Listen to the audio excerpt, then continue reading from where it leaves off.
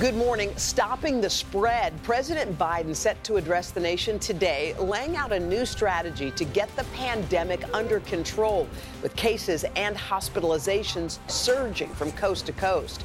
Many of them are younger and they're getting sicker faster. A major concern, outbreaks driven by children now returning to the classroom.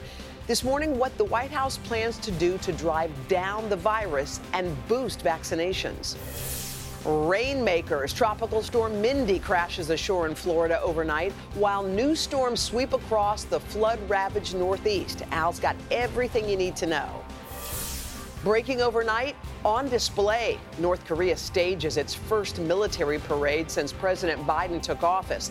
The show of force including thousands wearing gas masks and hazmat suits, and featuring a rare public appearance by reclusive leader Kim Jong-un. Just ahead, the message he's sending to the White House. Murders, money, and mystery. New developments in the bizarre cases surrounding that prominent South Carolina family. A brother now breaking his silence. What he's saying about the accusations against his own family. All that plus, countdown to kickoff. The NFL season getting underway just a few short hours from now. Tom Brady and the Super Bowl champion Tampa Bay Buccaneers taking on America's team, the Dallas Cowboys. And Craig, he's there live with an inside look at the big game. Today, Thursday, September 9th, 2021. From NBC News, this is Today with Savannah Guthrie and Hoda Kotb, live from Studio 1A in Rockefeller Plaza. Hey, everybody, welcome to Today. So happy you're joining us this Thursday morning. Are you ready for some football? Oh, I am ready for some football. Bucs versus Cowboys. It's on. It's tonight. Craig is ready. He's at Raymond James Stadium in Tampa for us this morning. Craig, how you doing? On assignment, in quotes. This is a tough one. This is a tough one. We'll have a preview of tonight's big game coming up. We'll also have a look at the season ahead as well. Good to see both of you. Can we Football's back, baby. Can we see your arm? Can you just throw it? Let's see what you got. I knew it. The other direction. How about that? Yeah, it was good. It's good. We'll work. Yeah, then we could really coach you. Oh, it's coming back. Oh, wait, here it goes. Let's go. Gregor. That's what I'm talking about. That's right. All right, we got a lot more to get to, including, you might have seen it, we peaked at our plaza this morning, rough weather up and down the East Coast, including Tropical Storm Mindy crashing ashore in Florida overnight just hours after that storm formed in the Gulf. It is expected to head out back to sea around noon today. Al is here. He's got more on the timing and the track of that storm. But we do start with President Biden addressing the country later today, mapping out a new plan to take on the coronavirus a year and a half into the pandemic as the U.S. experiences yet another surge. NBC's Kerry Sanders is in Florida, where there are mounting concerns about kids and the new school year. Hey, Kerry, good morning. Well, good morning, Hoda. With young people still ineligible for vaccines, the White House says the president's speech later today will focus on keeping kids and educators safe. Schools in the country are now open, but at the same time, we're seeing some setbacks, in some cases, outbreaks, and unfortunately, school staff deaths. With the country still in the grips of the pandemic, President Biden this morning is preparing to outline a new way forward in the fight against COVID-19, set to deliver what the White House calls a 6-step plan to increase vaccinations and get control of the highly contagious Delta variant, which accounts for more than 99% of new infections. And we are still at war with the virus and with the Delta variants. Part of the president's focus, the White House says, will be making it safer for kids to go to school. Most are now back to in-person learning, even as children under 12 are not yet able to be vaccinated. The most pressing need, according to health experts, improving testing and helping schools control outbreaks. What do you want from the president right now? Quite frankly, simplify and hone in on specific CDC guidelines for schools. The White House also wants to help districts trying to impose mask mandates. There have been fierce school board debates on masking. This week, a Tennessee student pleading for safe COVID practices was mocked in a now viral video. This time last year, my grandmother died of COVID because someone wasn't wearing a mask. This is a very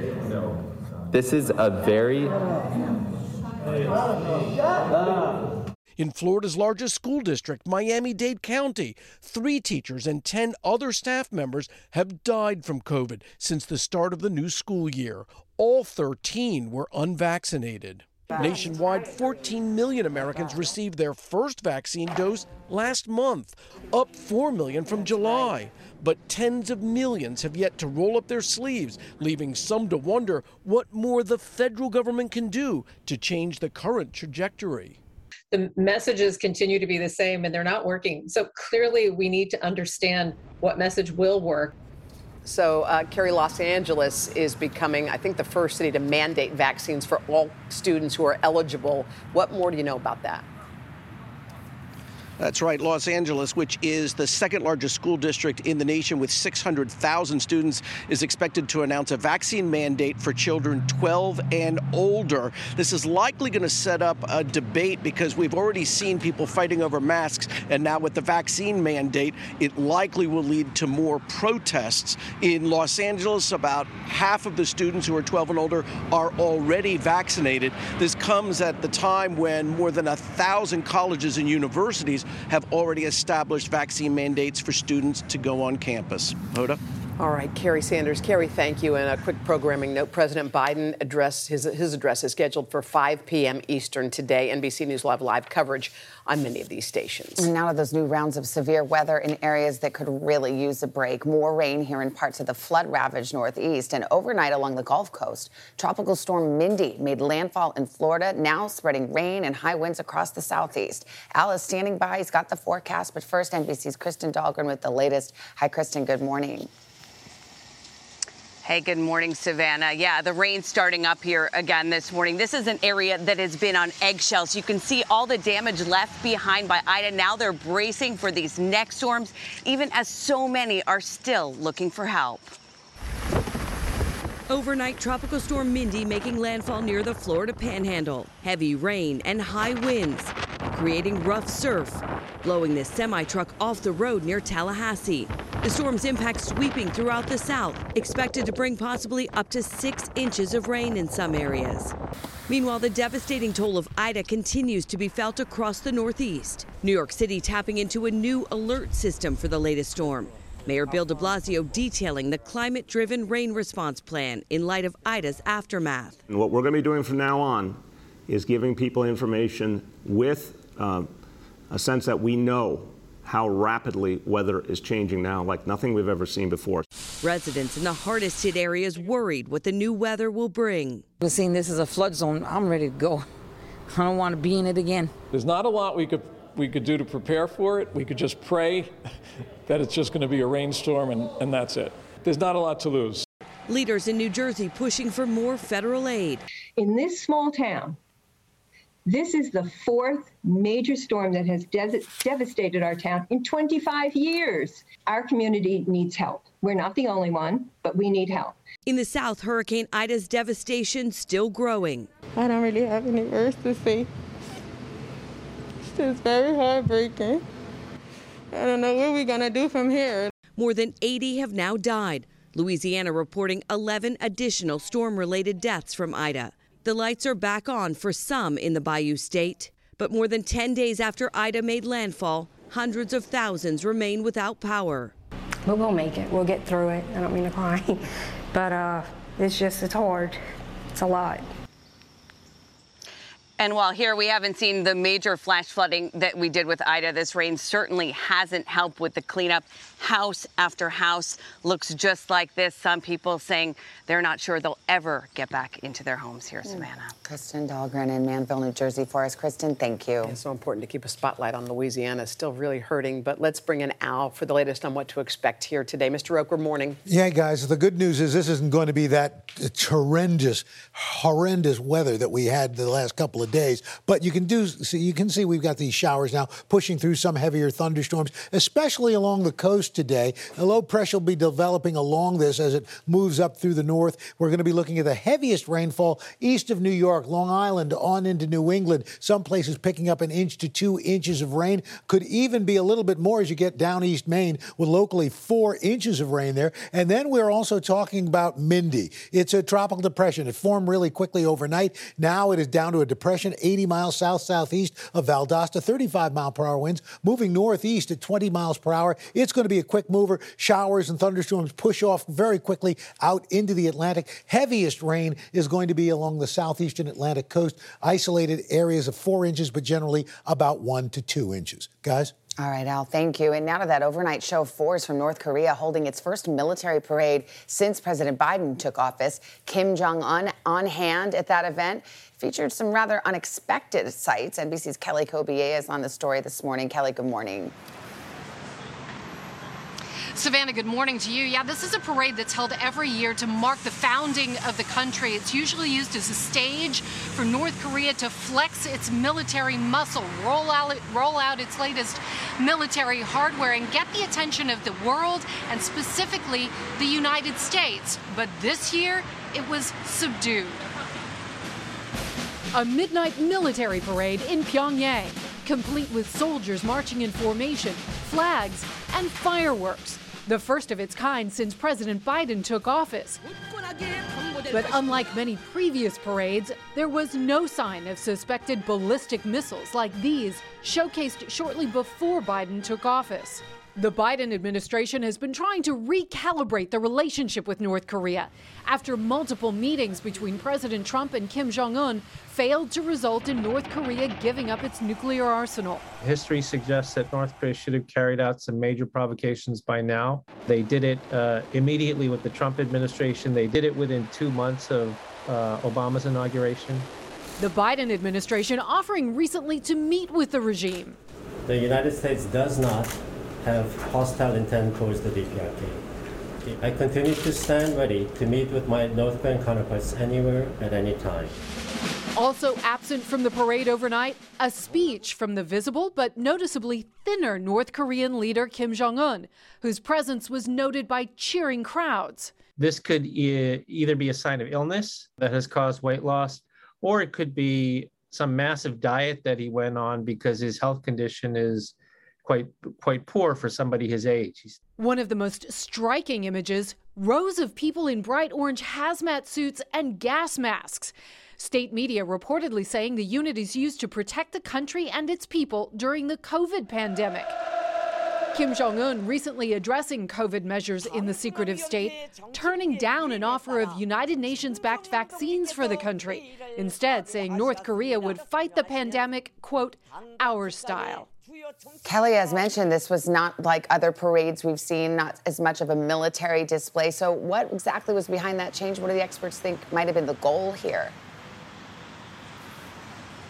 Well, you saw much more of a sort of a nod towards civilian services like the military reservists who are used to help build big infrastructure projects. And as I mentioned, those people marching in hazmat suits and masks, a nod to the fight against the pandemic.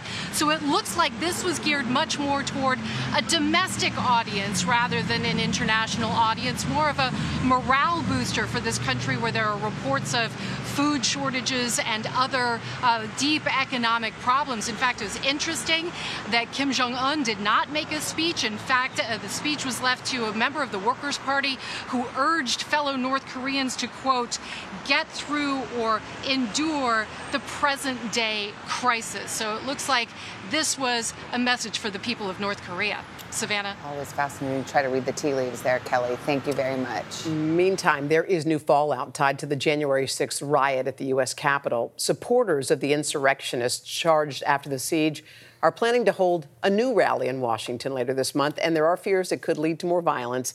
NBC's Garrett Hake has more on that. Hey, Garrett, good morning.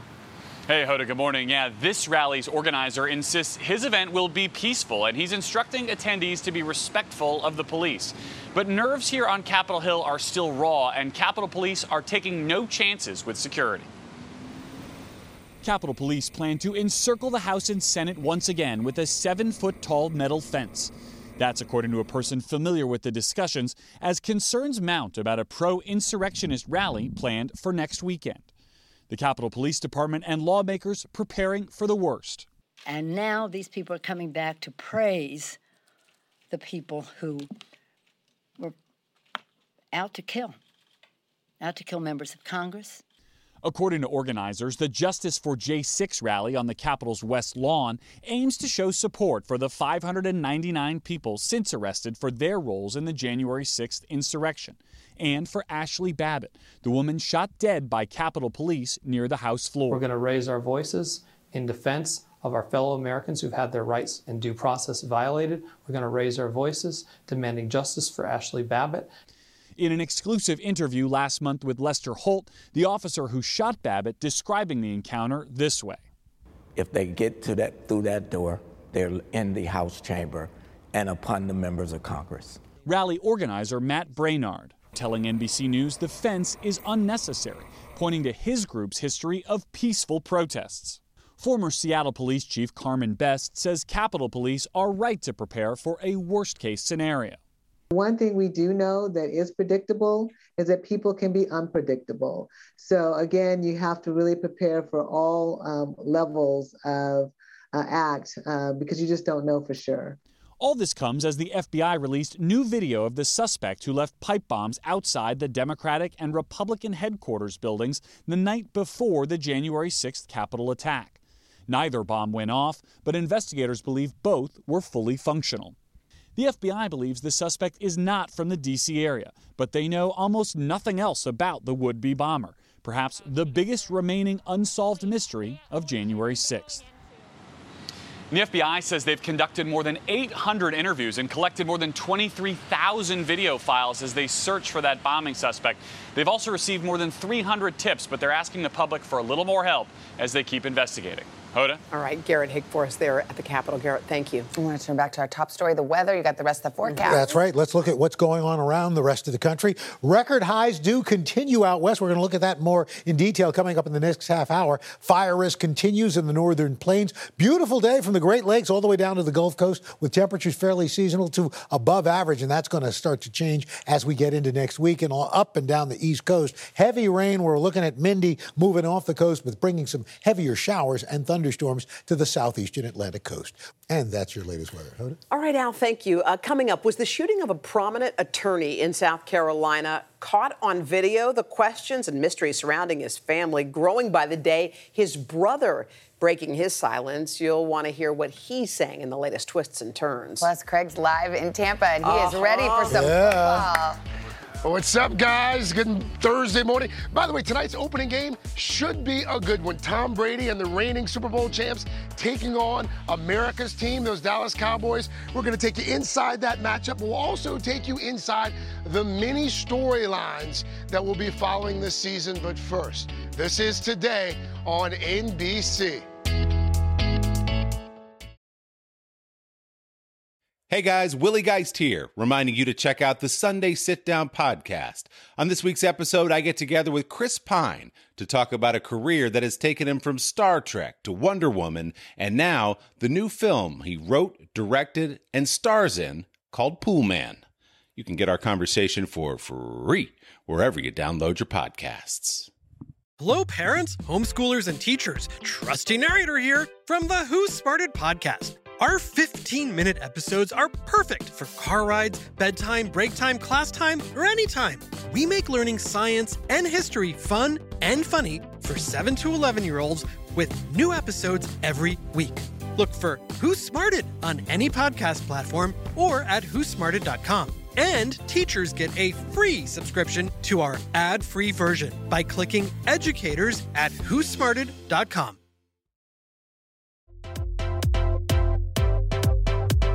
We're back. It's just scenes of the iconic Macy's Thanksgiving Day Parade.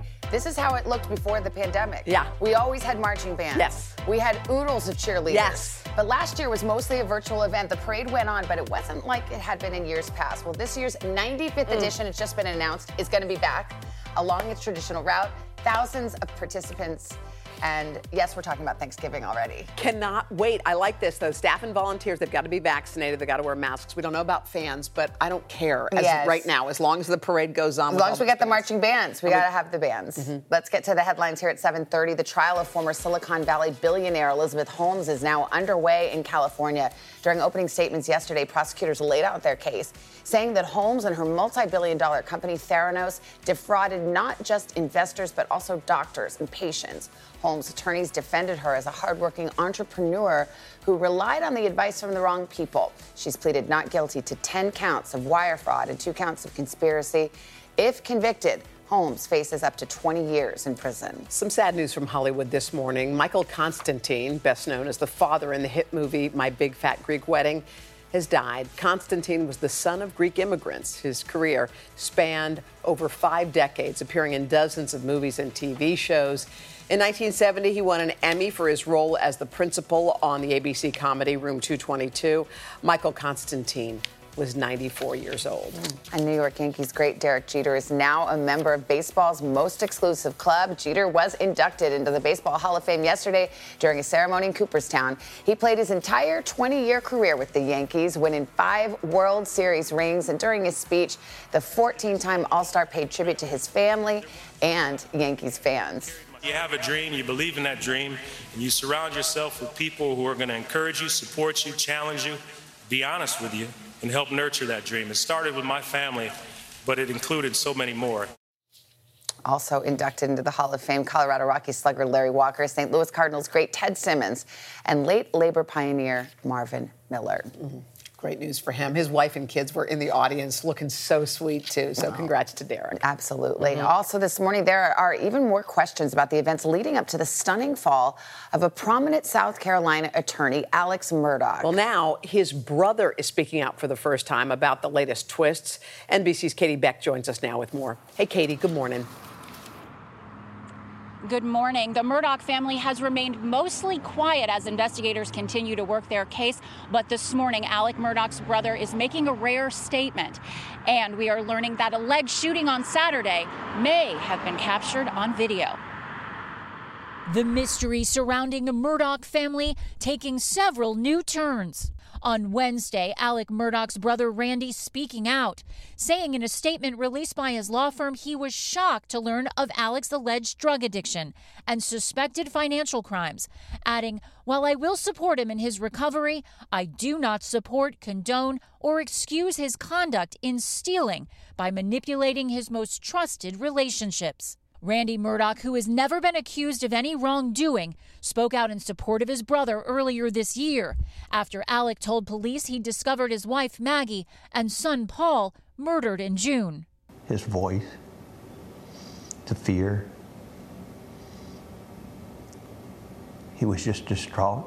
Alex Murdaugh announced this week he was leaving the law firm his family has been part of for generations and entering rehab after the firm accused him of misappropriating funds.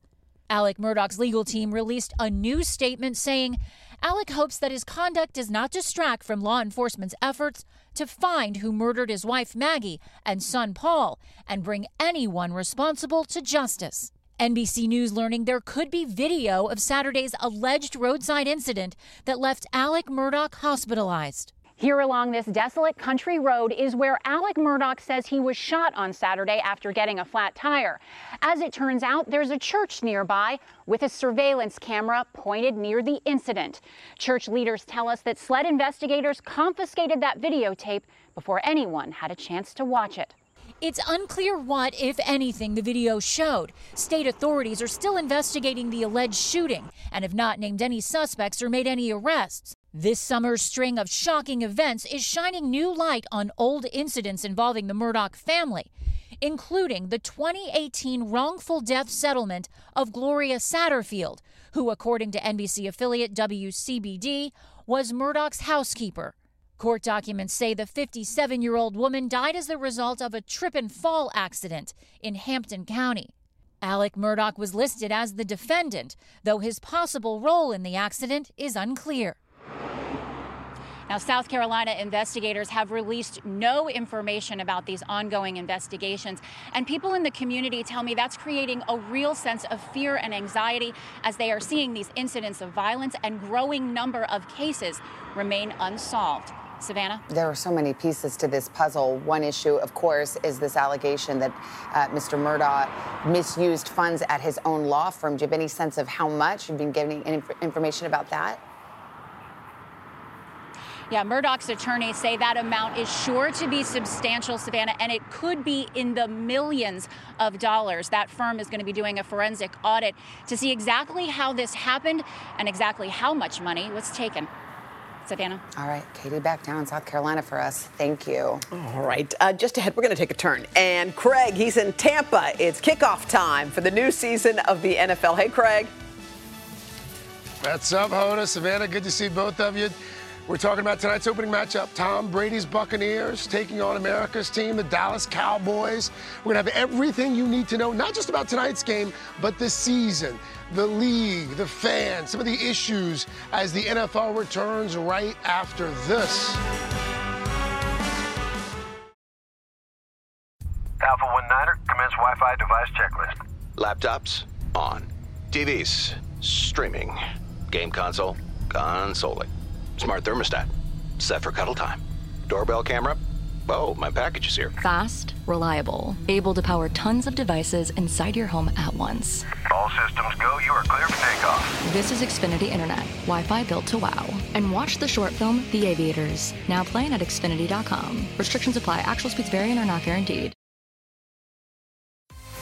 I know we want to talk football, and we will. We're going to talk about the return of the NFL in just a couple of seconds with Craig. But first, Mr. Roker, what's cooking? Oh, I love that music. Come on. We got our football forecast coming up. And who's going to be with Craig? Your guy, Tirico.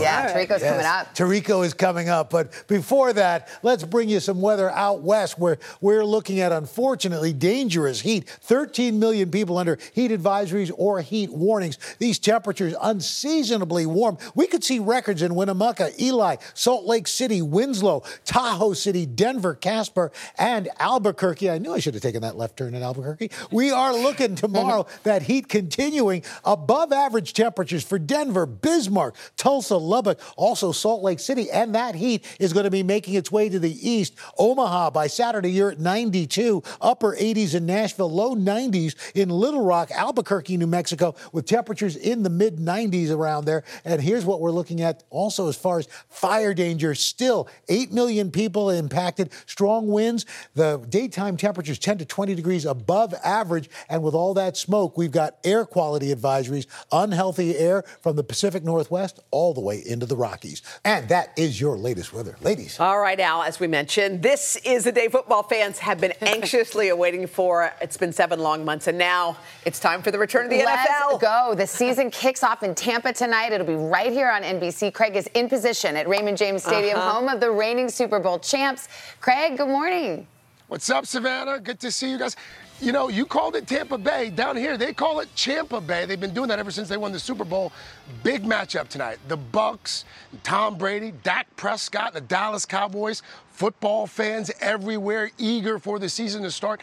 The league's second, by the way, in this pandemic. And this year, the playbook once again is changing.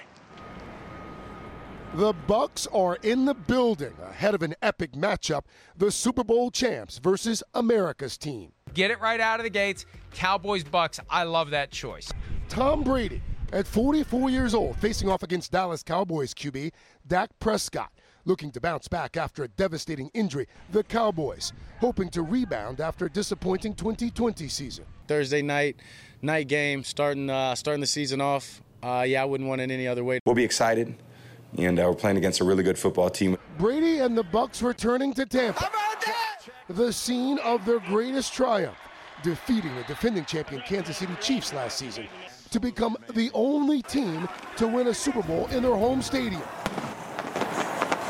That game played in front of only about 24,000 fans and cardboard cutouts. Tonight, Raymond James Stadium will be packed with a sellout crowd of 67,000 expected. Thing that we missed the most were our fans. Brady revealed recently that he battled COVID after the team's Super Bowl victory boat parade, where he memorably celebrated on the water and off. He worries the virus could sideline the season. We're certainly at more risk this year than we put ourselves in last year. It'd be very disappointing to miss games. You know, you feel like you've done everything right. Hopefully we can just navigate it as best we possibly can. I know every team's dealing with the same stuff. The NFL says 93% of players are fully vaccinated. The Players Association is now calling for daily testing of players, up from the weekly testing currently required by the league. Last year, the NFL managed to play the whole 17-game season without canceling a single game, although some games were postponed. Tonight, the Bucs raised their championship banner in a pregame ceremony as stars from Rob Gronkowski to the ageless Brady get ready to play host again. The fans are ready to get back and cheer on their teams in person. Tom Brady's back, right? Come on. Win or lose, I just hope it's a good game. Go Cowboys. Now, it's game time. And after a long wait, the teams and their fans are ready for some football. Yes, we are. Yes, we are. By the way, we're just talking about the vaccination rates, 93% of the players in the league. Two teams fully vaccinated. We heard earlier this week from Bruce Arians, the head coach here in Tampa Bay. Tampa Bay, one of those teams, fully vaccinated, and so are the Atlanta Falcons. We should also point out another big change this season. One more week of games. Last year, 16 games. This year, you'll get 17 games over 18 weeks, which means, of course, even more football, ladies. More wings, you know, more chili. That's right. Cheese fries. That's right. More And wings. Craig, there are more number changes too going on, right? Yeah, this year they're going to allow single digits to be worn by the linebackers and the wide receivers, which was something that they had been pushing for a while. I'm impressed, Mr. Roker. I didn't was know that you a were thing? into Was that You just thought of that? It just came that. to you? No, it was in the teleprompter. You were supposed to say it earlier, and I just thought I'd. I thought he was like Tirico. You were like suddenly the spirit of Tirico took over. Wow.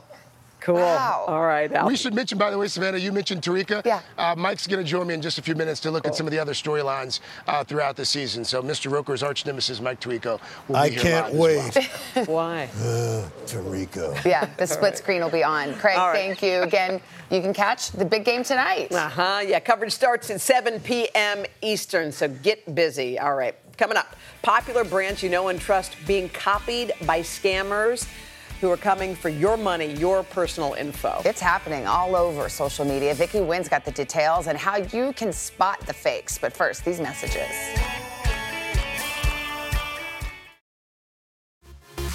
We're back saying good morning to Carson. Good morning, Good Carson. morning, guys. Coming up, we got a packed pop start for you this morning, including some big pregnancy news out of Hollywood. And also, wait until you see this brand new video for a powerful duet featuring country superstars Carrie Underwood and Jason Aldean. We'll have that and a whole lot more on Snack Pop Star bracket? on the way. And snack bracket results, yes.